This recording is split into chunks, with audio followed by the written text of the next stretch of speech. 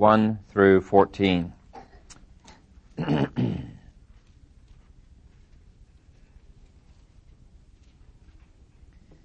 Now it shall come to pass, if you diligently obey the voice of the Lord your God, to observe carefully all his commandments which I command you today, that the Lord your God will set you high above all nations of the earth, and all these blessings shall come upon you and overtake you, because you obey the voice of the Lord your God.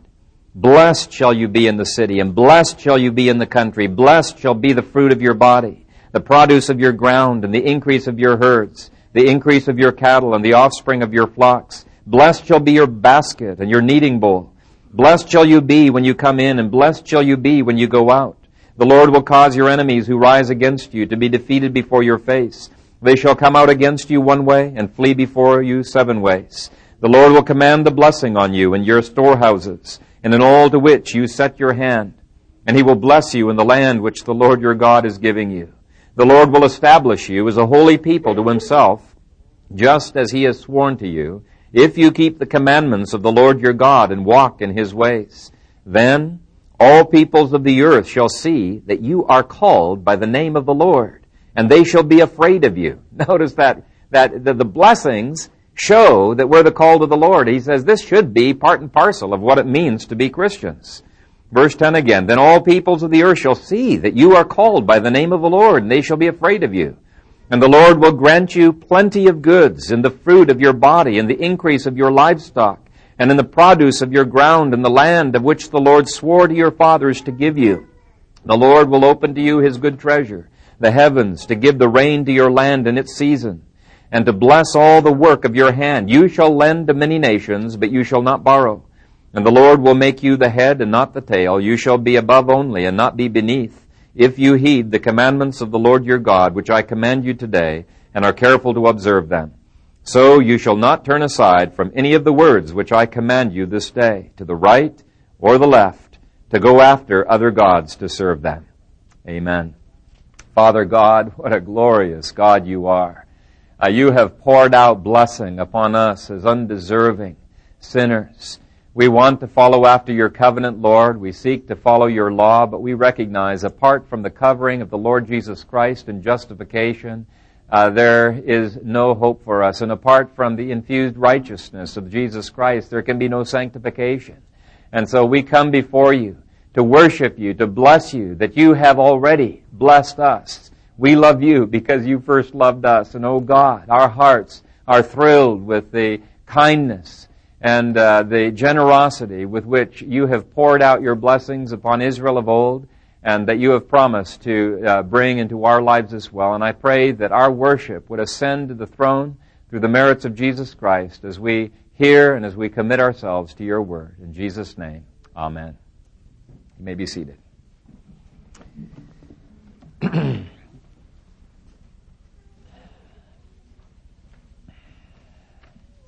Today we're going to wrap up this series on the Christian and prosperity. There is a ton more that could be said. I've got a big sheaf of materials that could be fodder for sermons in the future that I've pulled together. And I think it's a very, very important topic. I think it's important just because of the subject material. It's important because it's been neglected and or distorted, but I think mostly neglected in the church. But anyway, we began this series with a sermon on 3 John verse 2, showing that God delights to prosper his people in every area of their lives. And maybe we could try to say it together here.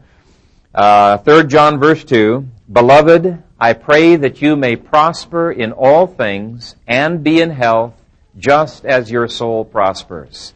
Okay, a marvelous scripture that indicates God's not just interested in the unseen prosperity of our spirit. He's interested in prospering our bodies with health. He's interested in prospering us in absolutely every area of life.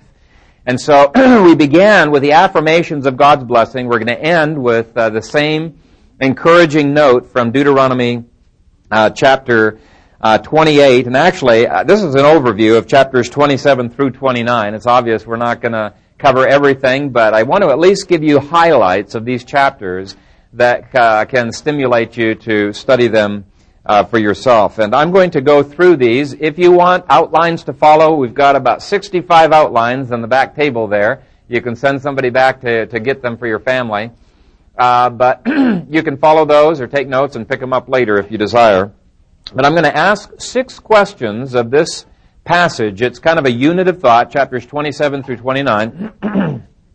And then I'm going to try to answer those questions. And by the way, there are also a few handouts, maybe 20, that John Obermiller pulled together, a beautiful outline of the curses of Deuteronomy 28, where he systematizes them with other passages. And if you want those are on top of my briefcase at the back table, so you can get a copy of those as well.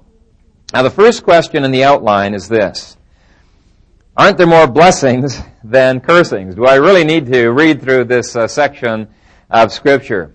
Some people find pretty discouraging to read through the entire chapter, because it's true.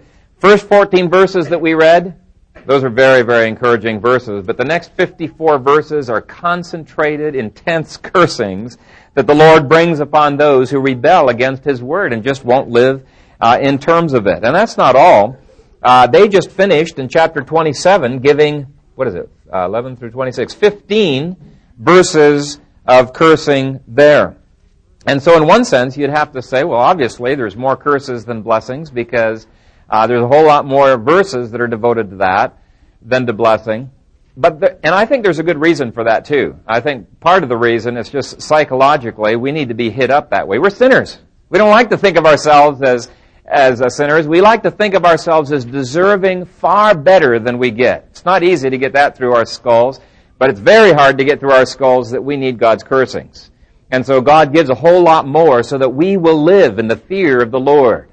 A holy fear for believers. Well, let me just illustrate that. I wasn't actually intending to, but out in Ethiopia, I had about 17 beehives that I kept.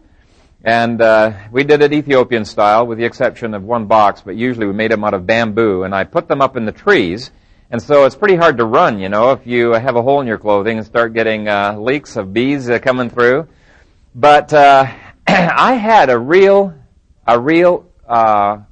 sense of fear of the killer bees. There's about 3 varieties of bees. One of them, there have been several people who have been killed by them for no reason. They just attack you. But when I wore my bee suit, I had no kind of a trembling fear, but I had fear still, because the proof of it was I wore my bee suit, right? So because I wore my bee suit, I was able to work with these bees, no problem. And in the same way, Christians who are covered with the righteousness of Jesus, who are confessing their sins before the Lord, they still have a fear of the Lord, but they're able to crawl up in Daddy's lap, okay? The only time I was trembling is when my dad got out the paddle, But otherwise, I had a respect for him. I didn't sass my dad. That's the kind of fear that we're talking about, going down that rabbit trail. But there's another way in which the answer to question number 1 is no. Let me give you a little rule of interpretation from the larger catechism on how to interpret these blessings and cursings. This rule shows that for every blessing there is an implied curse, and for every curse there is an implied blessing. It's found in Larger Catechism number 99, and here's what the question says. What rules are to be observed for the right understanding of the 10 Commandments? It goes on to give 8 rules. Rule number 4 says this: that as, where a duty is commanded, the contrary sin is forbidden. And where a sin is forbidden, the contrary duty is commanded. When God commands us to honor our parents, well, it's obvious. He forbids us from dishonoring our parents, right? The two are logically bound up in each other. If you read in Matthew 15, where Christ gives an exposition of the 5th commandment, he draws that out. He takes it in the opposite direction, and he does so with the promise that was annexed to that. The way the 5th commandment was worded is so that your days may be long upon the earth. Well, Christ flips that over, and he implies that if we are dishonoring our parents, we ought to be cut off. Okay, our days ought to be short upon the earth. And that's what this rule is getting at. And so it goes on to say, where a promise is annexed, the contrary threatening is included, and where a threatening is annexed, the contrary promise is included, and it gives several scriptures to prove that. Now that means that the verses we just finished reading through in verses 1 through 14 imply that if we're breaking the covenant, every one of those could be turned into its opposite, into a curse. And the same is true of the cursings later on in the chapter. For example, you could just arbitrarily take any of these. Verse 20, the Lord will send on you cursing, confusion, and rebuke. Okay, if it implies a blessing, if we're keeping God's covenant, then you could say that the Lord will send on you blessing and instead of confusion, insight and wisdom, and instead of rebuke, favor in all that you put your hands to do. And so when you look at it from that perspective, it really opens up the chapter. Just take a look at verse 3. I'll show you how they do it here. Verse 3 says, blessed shall you be in the city, blessed shall you be in the country. Now look over at verse 16. Here's the implied opposite. Cursed shall you be in the city, cursed shall you be in the country. Now the curses are drawn out in far greater detail, but every one of them is implied in the blessings that are in verses 1 through 14. Okay, so can you see that the Scripture really does develop this rule, and they give several scriptures to prove that. Now that really opens up the passage in a marvelous way, and I think you'd have to say then, literally, there's more curses, but in terms of implication, there's an equal number of curses and blessings. Now the second question is this: are these sanctions? Sanction is a blessing and a curse that's used to back up God's commandments. Are these sanctions even relevant for today? Because there's no point in studying them if they're not supposed to be applied in the New Testament period. And there's a lot of people who say, no, they're not relevant at all. Now, we Reformed Christians can't accept that. We're whole Bible Christians, right? And we believe that we have to submit to the whole of the Scriptures. And when I preached on Deuteronomy 8, I gave 5 reasons why the book of Deuteronomy is one of the most important books that the church could be looking at in the 20th century. Now, I'm going to give you 2 more reasons. I've gotten your outline and some sub reasons as well that you could give to a person who doesn't buy into our worldview. You know, dispensationalists say, well, if it's not in the New Testament or at least in the book of Proverbs, you know, it's not something that relates today. And so I say, first of all, you can say, yeah, many of these sanctions are repeated in the book of Proverbs. And so you can, in fact, if you flip over your outline, you'll see a list of some of the I just gave a few of the financial sanctions, but there's many other sanctions in the book of Proverbs that say, you violate my covenant, here's some of the ways I'm going to curse you financially. Now, most evangelical scholars will say, okay, Proverbs is something that is universally applicable. It's wisdom distilled, and if it's in there, you can apply it. And I would say, okay, this is just an application of what Deuteronomy is talking about. But what about in the New Testament? Does the New Testament uphold these sanctions? And I say absolutely yes. And I don't give all the quotes from Deuteronomy, but I think these are pretty good ones. First one is Matthew 4, verse 4, when Jesus quoted Deuteronomy 8, verse 3. Jesus said, it is written, man shall not live by bread alone, but by every word that proceeds from the mouth of God.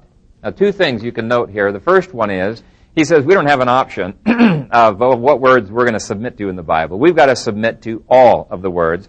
But the second thing I want you to note is that the verse Jesus is quoting from, it's Deuteronomy 8 and verse 3. What he quotes is the second half of the sentence. It's the purpose clause of the sentence. The first half of the sentence gives a summary of the blessings and the curses that came upon Israel. And God says the reason he brought those curses on Israel is, quote, that he might make you know that man shall not live by bread alone, but man lives by every word that proceeds from the mouth of the Lord. Now, Jesus knew when Satan was tempting him to turn those stones into bread, Jesus knew anytime you took shortcuts around God's law in order to help yourself prosper, in this case prospering in your body, you're going to end up getting cursed. He knew that, and so it's a perfect scripture to be using to resist Satan. The second half you can't take if you're not willing to take the first half of the sentence. And so basically Jesus is saying, God is a God of sanctions. I'm a person who's going to submit to His will because I know in God's curses and God's blessings are the only way that we can live. Okay, look at the next one. Subpoint 2 gives two New Testament passages that uphold all of God's negative sanctions. Both verses say, "Vengeance is mine, I will repay." That's a quote from Deuteronomy 32. And the Hebrews 10:30 passage not only quotes that verse, but quotes the next verse in Deuteronomy 32 that says, "The Lord will judge His people." Now that's a very powerful testimony that the New Testament is saying, take seriously these sanctions in Deuteronomy, because those two passages, or those two verses in Deuteronomy 32, are basically God saying, look guys, I want you to take seriously my promises and my curses, because the Lord will judge His people. Vengeance is mine, says the Lord. And Hebrews uses it in exactly the same way, saying, hey, our God continues to be a God who brings His fire of judgment. He says, serve the Lord with fear and trembling, for our God is a consuming fire. Okay? Point 3 says that Paul does the same thing for the blessings of Deuteronomy when he quotes Deuteronomy 32, verse 43, and says, those were not just intended for the Jews. He calls upon the Gentiles to rejoice in those blessings too. He says, "Rejoice, O Gentiles, with His people." So that verse indicates, even as originally given, Deuteronomy was intended for not only Jews, but also for believing Gentiles. Can you see that? I mean, that's a quote from Deuteronomy, and Deuteronomy was indicating Gentiles who believe can come into those blessings as well. Now, Paul applies those comforting words from Deuteronomy to Gentiles today, and there'd be no way that it would apply unless the blessings apply. Okay, points 4 through 7, we'll just end with this. I'll let you read the rest, I think. They prove that this passage, this last section of Deuteronomy, is relevant for law and grace, gospel, legalism, definition of sin. Paul bases the gospel on this section. In Galatians 3:10, Paul says of the curses that they apply to, quote, everyone who does not continue in all the things which are written in the book of the law to do them. He says there's no exceptions. Deuteronomy continues to be relevant in all of its curses and all of its blessings to those who are outside of Christ. But it also is relevant to believers. Deuteronomy goes on to show how the gospel protects us since Jesus bore the curse for us. Okay, so there's no danger of our being cast away from the Lord according to Deuteronomy. And Hebrews 13 verse 5 quotes Deuteronomy 31 verse 6 to prove it. I will never leave you nor forsake you. Deuteronomy says God continues to discipline His people when they rebel against His word. And Hebrews 12 verse 7 alludes to Deuteronomy 8 verse 5 to prove that we will be disciplined. Okay, can you see? Hebrews, Paul, the other passages, they're just giving an exposition of Deuteronomy. Now I'm going to skip over 2 or 3 pages here and go on to question number 3. Are these blessings and cursings consistent with grace? Short answer, yes. And I want to give a brief overview of chapter 7 to show that he ushers them into these blessings and these cursings through the framework of grace, rich grace. And let's start at verse 4. Therefore it shall be, when you have crossed over the Jordan, that on Mount Ebal you shall set up these stones which I command you today, and you shall whitewash them with lime. And there you shall build an altar to the Lord your God, an altar of stones. You shall not use an iron tool on them. One of the reasons they didn't want them cutting the stone was because it would kind of spoil the imagery. The imagery is that God provides everything in salvation. We contribute nothing. And so the altar and the sacrifice on it were something that points to the sacrifice of Jesus. Verse 6, you shall build with whole stones the altar of the Lord your God, and offer burnt offerings on it to the Lord your God. You shall offer peace offerings, and shall eat there, and rejoice before the Lord your God. Burnt offerings represented the propitiation of Jesus. That's just a fancy word for turning away God's wrath, His anger. The peace offerings were the positive side. It was ushering us into fellowship, and that's why always after peace offerings there was a communion meal. And it's only after dealing with grace, beginning with grace and illustrating it before them, that verse 8 is written. And you shall write very plainly on the stones all the words of this law. Okay, grace does not do away with law. It enables us to keep the law. If you look down at verses 12 and following, these shall stand on Mount Gerizim to bless the people when you have crossed over the Jordan. Simeon, Levi, Judah, Issachar, Joseph, and Benjamin. And these shall stand on Mount Ebal to curse, Reuben, Gad, Asher, Zebulun, Dan, and Naphtali.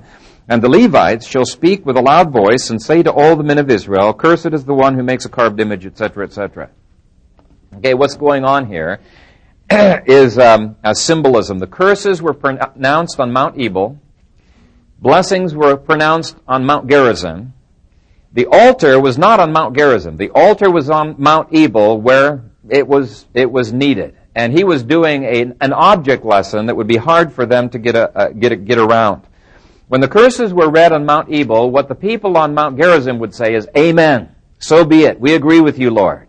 When the blessings were read on Mount Gerizim, the people on Mount Edom would do exactly the same thing. And as Joshua 8 makes clear, down in the valley were the Levites, around the Ark of the Covenant, where the presence of the Lord was and where the law of the Lord was. And when they read the law, it would have one of two results. Cursings on the one side, blessings on the other. God's presence and God's law always has one of those two effects in people's lives. And Mount Ebal was the place where the sacrifice was made because Jesus bore the curse for us. And if Jesus bears the curse, God's people can say amen to those curses, and they don't need to fear, right? Because they're cleansed every time. And believers, by the way, need to repeatedly put their sins under the blood of Christ. You know, it was believers that God said in Exodus during the Passover, He says, put the blood on the lintels of your doorway, and everyone who fails to put the blood on the lintels of their doorway, their firstborn was killed, okay? The curse came. It's the blood that we need to apply in our lives. Now, here's the interesting point that Christ made in John chapter 4. Where did the Samaritans worship? They worshipped on Mount Gerizim. Okay, that was the mountain of blessings, but also the mountain where there was no sacrifice. And when Jesus talked to the Samaritan woman in John chapter 4, His words seemed kind of abrupt. They seemed, kind of rude, but they were very important words. And as I read the little section here, I want you to notice Jesus is treating her religion as being a humanistic religion. The woman said, Our fathers worshipped on this mountain, and you Jews say that in Jerusalem is the place where one ought to worship. Jesus said to her, Woman, believe me, the hour is coming when you will neither in this mountain nor in Jerusalem worship the Father. You worship what you do not know. We know what we worship, for salvation is of the Jews. He rejected her worship, and he rejected her law-keeping because it was worship without sacrifice. It was an attempt to have the blessings of Mount Gerizim while ignoring all of the issues on Mount Ebal. Can you see that?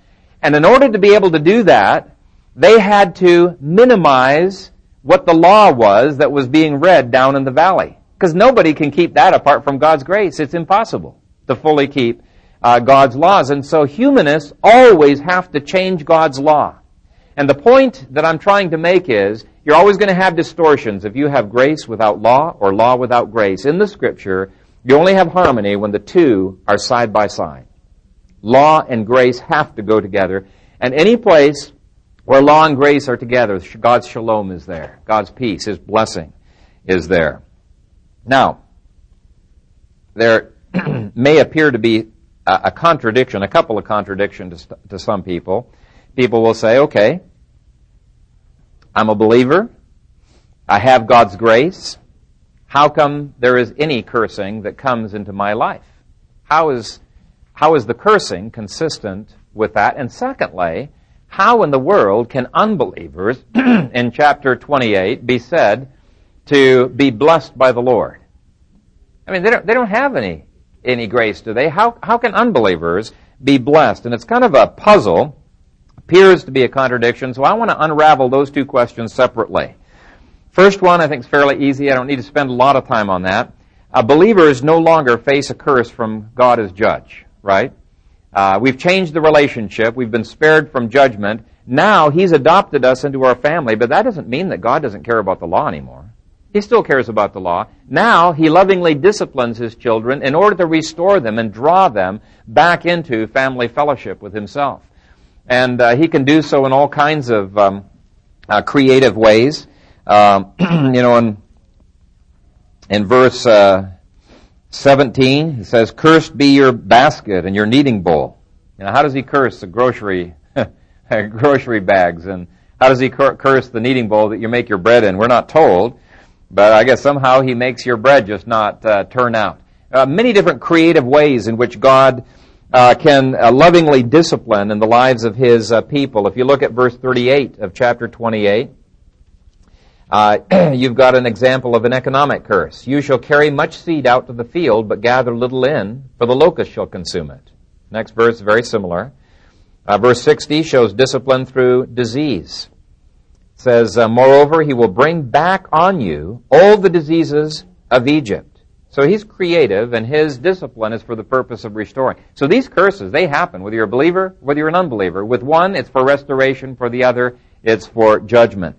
But the second apparent contradiction is a little harder to understand, and so I've reserved question number 4 for that, a separate point. How is it that unbelievers can apparently be blessed by God when they're still unbelievers? You see, some of the things that verses 1 through 14 list as blessings that God's putting on Israel, he later says, I'm going to give exactly the same things to unbelievers. How can he do that when an unbeliever is still an unbeliever? And if God's grace is so important? Well, I think in part it flows from common grace, which Gary North says, and I think very rightly, flows from the cross of Jesus Christ every bit as much as special grace does. It has to flow from the cross. Where else could it come from?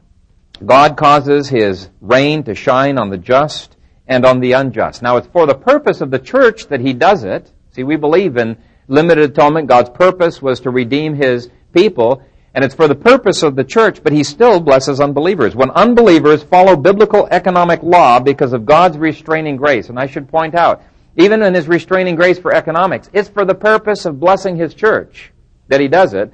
But when unbelievers follow biblical economic law because of restraining grace, they're going to have far more of a financial harvest than a believer who refuses to follow God's financial laws. Does that make sense?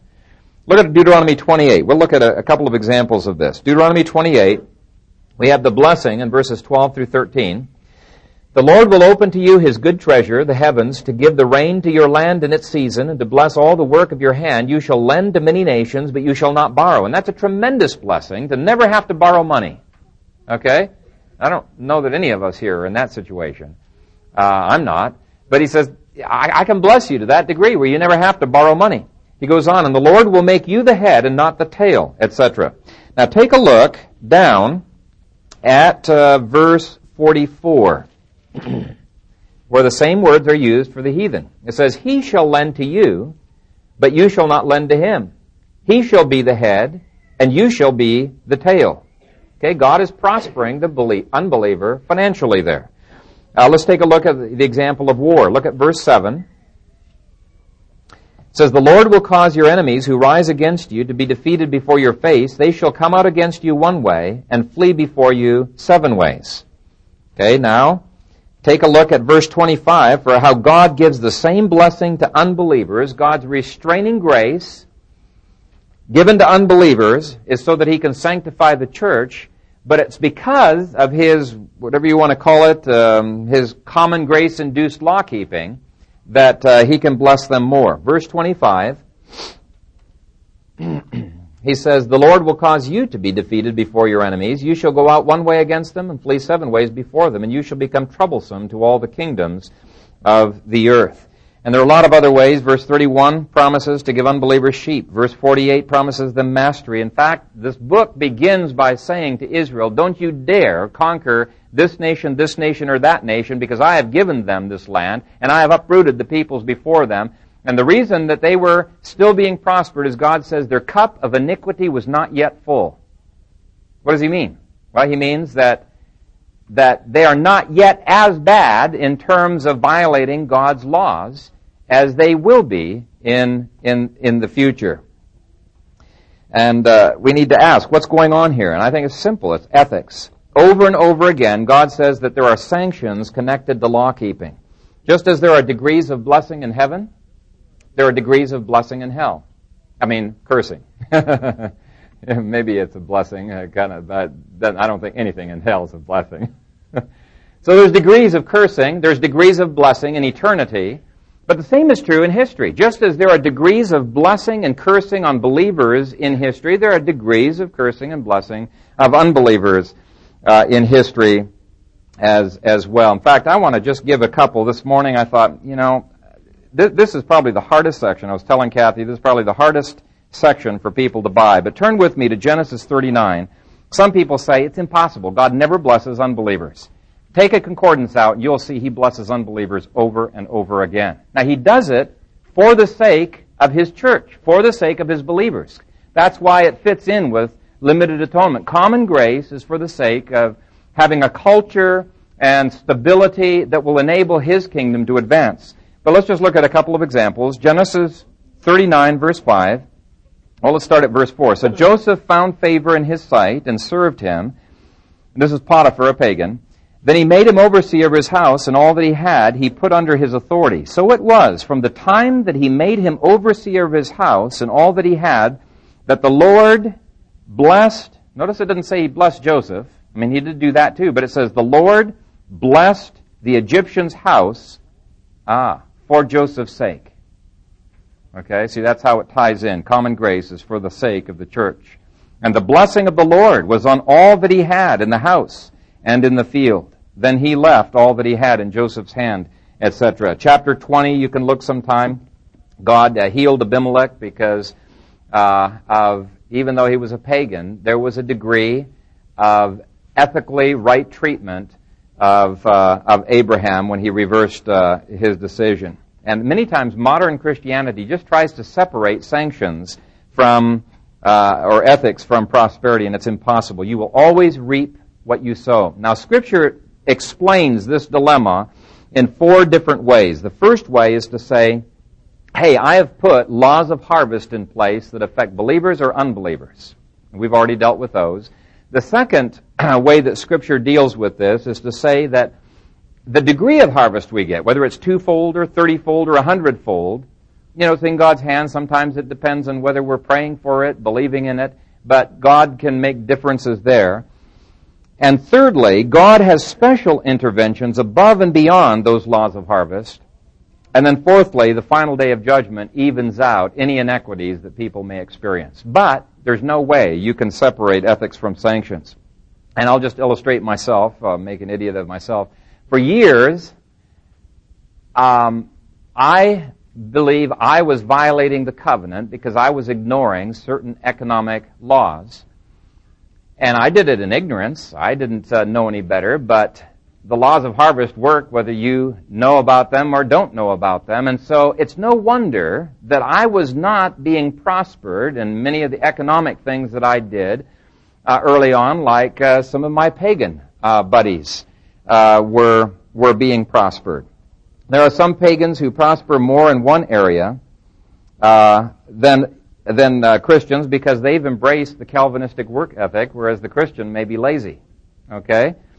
Or they've inconsistently borrowed from our worldview a belief in a cause and effect universe, while the Christian who claims that he believes that God controls this universe, he's constantly violating. He's saying, okay, Lord, I know that I violated every economic law in the book, and I still plan to violate those laws, but give me $20,000 to bail me out just this one time, okay? It's sort of like saying, Lord, I'm not planning on studying in the future. I haven't studied for this exam, but please give me an A. I mean, that's the way many Christians think, and it's just not right. There are cultural blessings that flow in a culture long after it has ceased to be a Christian culture because the culture continues to follow at least some of the laws relative to the areas that they're prospering in. Does that make sense? That's what we're talking about here. Notice in chapter 28, verse 1, that we're not talking about all or none. Okay, we're talking about degrees. He says, now it shall come to pass if you diligently obey. Okay, so there's work, there's perseverance. Diligently obey the voice of the Lord your God to observe carefully all His commandments, which I command you today, that the Lord your God will set you high above all nations, etc. Notice the word all. The only way we can prosper in every area is if we keep God's laws in every area. Look at chapter 29, verse 9. Therefore keep the words of this covenant and do them, that you may prosper in all that you do. Now, none of us is perfectly consistent in law-keeping. So none of us can be perfectly blessed in every area of life. I mean, I think it's just an impossibility. We are growing toward that. We're striving to that. And our prayer is that in 3 John verse 2, we would prosper in all things and we would be in health in proportion to how our soul is prospering, our holiness, our godliness. And ordinarily, God does that. Ordinarily. So not only are these curses and blessings consistent with special grace, that's point 3, they're consistent with common grace, that's point 4. Now we'll hurry on here. The 5th question is this. Do we as Christians really have to accept these cursings? Some people like the promise boxes that are sold at parables, and every day they'll pull out a promise, to make them feel good for that day.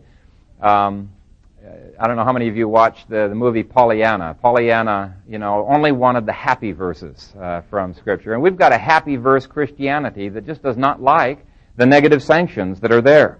But I want you to notice in chapter 27 and verse 15, he says, "Cursed is the one who makes a carved or molded image, an abomination to the Lord, the work of the hands of the craftsman, and sets it up in secret. And all the people shall answer and say, Amen." Okay, notice there's no exceptions. All of the people were supposed to say amen to these curses. These are people that he's already bestowed his grace upon. And that phrase is repeated 11 more times in this chapter. Why does God not take the church in America more seriously? Well, I think in part it's because we're not holy. In part it's because we have no fear of God before our eyes, because we don't believe any curses.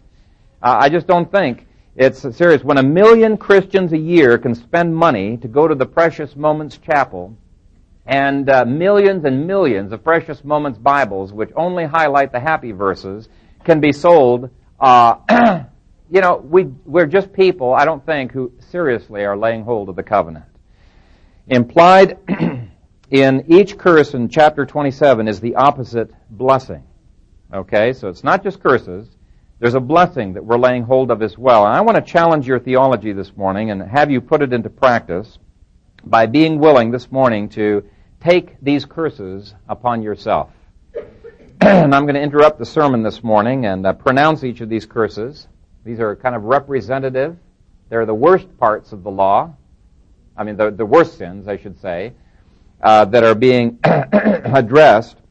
But I think if you can say amen to these curses, you've really laid hold of the theology of this series that we've gone through. And in effect, you're saying, Lord, I'm putting it on the line. I am so serious about pursuing you, pursuing your blessings, pursuing your kingdom. I'm willing, if I abandon your covenant, I'm willing, if I reject your laws, for you to bring these curses upon me. That's how serious I am about pursuing after you. Now, don't say amen just to please your neighbor or to please me. You really do need to believe this, but keep in mind, he did say all of the people said amen. So here's what I'm going to do. I'm going to read from verses 15 and following, and you don't have to read long. You can just listen, and here will be the cue. At the end of each verse it says, "And all the people shall say," and that's where you come in with your amen. Okay, you ready for this? Let's go through this, and let's covenant before the Lord and say, Lord, we're serious. We want you. We want your kingdom. We want your blessings. And so we take the sanctions of your covenant very self-consciously upon ourselves. "Cursed is the one who makes a carved or molded image, an abomination to the Lord, the work of the hands of the craftsman, and sets it up in secret. And all the people shall answer and say, Amen. Cursed is the one who treats his father or his mother with contempt, and all the people shall say, Amen. Cursed is the one who moves his neighbor's landmark, and all the people shall say, Amen. Cursed is the one who makes the blind to wander off the road, and all the people shall say, Amen. Cursed is the one who perverts the justice due the stranger, the fatherless and widow, and all the people shall say, Amen. Cursed is the one who lies with his father's wife because he has uncovered his father's bed, and all the people shall say, Amen. Cursed is the one who lies with any kind of animal, and all the people shall say, Amen. Cursed is the one who lies with his sister, the daughter of his father, or the daughter of his mother, and all the people shall say, Amen. Cursed is the one who lies with his mother-in-law, and all the people shall say, Amen. Cursed is the one who attacks his neighbor secretly, and all the people shall say, Amen. Cursed is the one who takes a bribe to slay an innocent person. And all the people shall say, Amen. Cursed is the one who does not confirm all the words of this law. And all the people shall say, Amen. Father God, we do this morning confirm the laws that you have given as being perfect and just and good. And because we want to walk in your blessing and to know your presence, we ask that your Holy Spirit would search our hearts and show us if there is any wicked way in us, and lead us in the paths of righteousness for your name's sake. We pray that you would fill your people with power, that you would keep us from stumbling. Please present us faultless before the presence of your glory with exceeding great joy. And we love you. We love you, Father, Son, and Holy Spirit. And we pray that you would be glorified in us as your people. And we pray this in the strong name of Jesus, in whom alone this covenant can be kept. Amen. You're a covenant breaker. Here he says, I'll bless you in the city. It doesn't matter what location you're in, your location can be blessed. You know, real estate people say the top 3 rules of buying is location, location, location. And he's saying, location can be blessed by the Lord. We've got this lead problem on our side of town, and people are all worried, are the property prices, going to go down and whatnot. But the Lord, even in things like that, He can overrule and He can cause the place that you are in to be prospered. Anyway, he goes on. Verse 4. He says, blessed shall you be in the fruit of your body. That's your children. Some people want to pull their hair out, with their children. But he says, I can put so much of my grace into your family that there's going to be nothing but blessing there. But he's assuming we're willing to follow the rules related to child rearing. Verse 5 we've already looked at. Verse 6, he says, blessed shall you be when you come in, blessed shall you be when you go out. Man, there's a lot of people wish that they could look forward to going into their house. Wish they could look forward to going to work. But he says it doesn't matter what's happening out there in the world. You can be blessed in it. Verse 7 talks about blessing you in times of opposition. Verse 8, blessing, if you take the reverse as well, it could be cursing, retirement investments and inheritance, the land being passed on. Verse 9, blessing you in your pursuit of holiness, your close walk with God. Verse 10, blessing you in your testimony to unbelievers. Verse 11, blessing your increase. Verse 12, blessing the weather, the finances. Verse 13, your influence, your authority. Verse 20, blessing we mentioned that, insight, wisdom, giving you security. That's the opposite of what's in the verse, but it's implied there. Verse 21, blessing you with health is what is implied. A lot of people, that's the thing they get hung up on. And I'm not sure why it is, but a lot of people think, I can believe God to bless me in every other area, but healing, no, I don't know about that. But read Matthew 8 sometime, where he quotes Isaiah 53, and let me see if I can quickly find that, where he says that he healed all who came, that it might be fulfilled, which was spoken by Isaiah the prophet, saying, He himself took our infirmities and bore our sicknesses. Now in Isaiah, whatever infirmities and sicknesses he is talking about, a lot of people like to spiritualize that, it's clear it was in the atonement. Okay, it was clear that in Isaiah it's in the atonement. Well, I think Matthew defines it as literal sickness and illnesses. Jesus, by his stripes, we are healed. And I think we can lay claim to that. Does that mean we're going to be totally without sickness? No. I mean, there's obviously going to come a time that we're going to die, and ultimate healing is in the resurrection. But God gives us down payments. Are we going to be perfectly sanctified? No. We're going to wait till we're glorified before we're completely sanctified. But it's still just as much in the atonement. And I think we need to lay claim to those blessings. Anyway, we better really scoot and move on. Let's skip over a few here.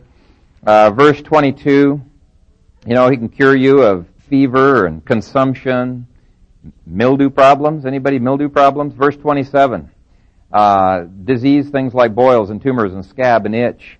Oh, there's a good one. 28 through 29, sanity and mental health. Verse 34, some people just go insane when they have too much trauma. And he says, hey, you can face the worst trauma and still not go insane. I can bless you in that way. Which, by the way, implies God's blessings sometimes coincide with difficulties. Remember in Mark 10, Jesus said he will give 100-fold more into our lives with persecutions. Okay, it's not all going to be hunky-dory. There's going to be opposition, but he can keep you from going mad with your opposition.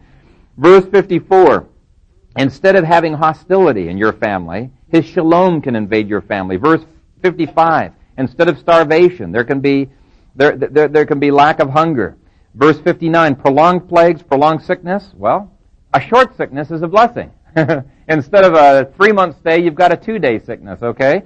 That can be a blessing. Verse 61, also every sickness and every plague which is not written in this book of the law will the Lord bring upon you until you are destroyed. What's the opposite? Well, the implication is every sickness that's not mentioned in here, God can keep you away from, right? He can bless you with. Verse 62, birth dearth was seen as a curse. But he says, I can make you explode in your population. Now that wouldn't be a blessing unless he also caused, instead of fear and lack of assurance, what's the opposite of fear? Confidence, confidence and assurance. Verse 67, instead of dreading the evening, oh boy, I'm going to have insomnia all night. Instead of dreading the morning, I've got to go to work, I hate my work. You can look forward to going to bed, look forward to getting up, in the morning. So that's an emotional blessing. Verse 68, instead of having you so dispensable that nobody even wants to buy you as a slave, you can become very indispensable like Joseph was. And so basically what he is saying through this passage is our God delights to bless covenant keepers. He delights in pouring blessings into our lives. And we should delight in it as well. Now, in conclusion, I think it's time that Christians stop believing pagan Greek philosophy that renders the body and renders finances and houses and lands that Mark 10 talked about as being irrelevant to Christianity. And they try to escape from it. In fact, there's some Christians who want to escape from this body. Bray has gone in that direction. Why would we want this body? We're trying to escape from this body, But God says, no, our bodies are important. Finances are important. He talks about it a whole lot. In Chalcedon report, Theron Johnson said, how do we reverse this negative trend? Christians must change their attitudes toward wealth. Poverty is not the norm in Scripture. There were many godly men in Scripture who were wealthy and influential. In fact, it's difficult to find examples in Scripture of the contrary. Those who lived by faith were richly, materially blessed by God. Great men of the Bible who had great influence were wealthy men.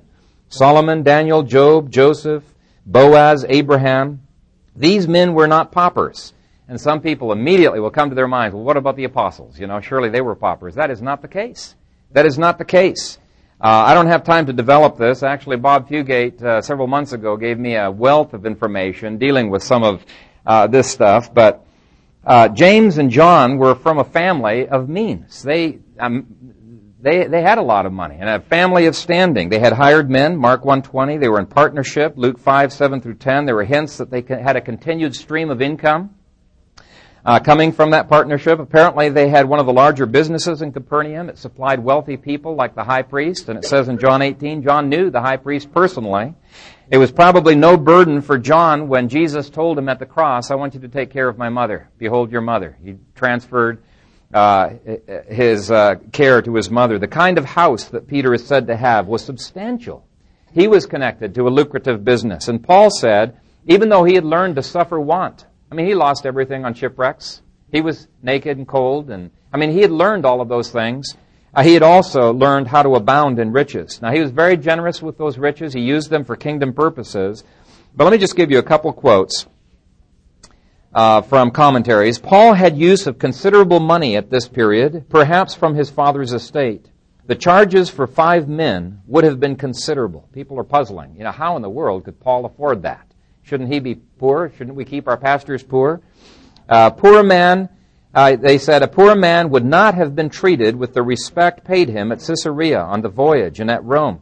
If you want to get a hint of that, look at the last chapter of Acts 28. You'll see 2 verses in Acts 28 where it says, here Paul is being taken, charged, should have been thrown into a jail, and instead he's able to swing things. How he does it, we're not told. He's able to swing things. So all he has is one guard. His guard is not even chained to him. He's in his own house. His own house. We're not told if it's a rented house or if it's a bought house. He's never been to Rome before, but all of a sudden he's got his own house. How does he get that? And it's a house that's spacious enough that all of the leading men, and that's key too, all of the leading men amongst the Jews came and they had a meeting in his house together. It's just not right to say that these people were kept dirt poor. It does not fit the facts. According to some, Paul and Barnabas financed their first journey, missionary journey, completely by themselves. They financed it. So yes, we do need the balance of the contentment that we preached on last week, but don't let that, balance wealth completely out of the equation. God loves to prosper His people. We've seen from past sermons that people like these had learned, like Job, to be able to say, the Lord has given, the Lord has taken away, blessed be the name of the Lord. I'm just a steward. Lord, if you want to take it all from me, that's great. But Lord, I am committed here to using finances for your honor and for your glory. And with people like that, like Job, he lost things, he got them back again. And it's my prayer that God would prosper each and every one of you, and that prosperity would transfer over into the way that we would impact, in terms of dominion, this city, would impact this church. Our God is a God who loves to give shalom. Let's pray. Father,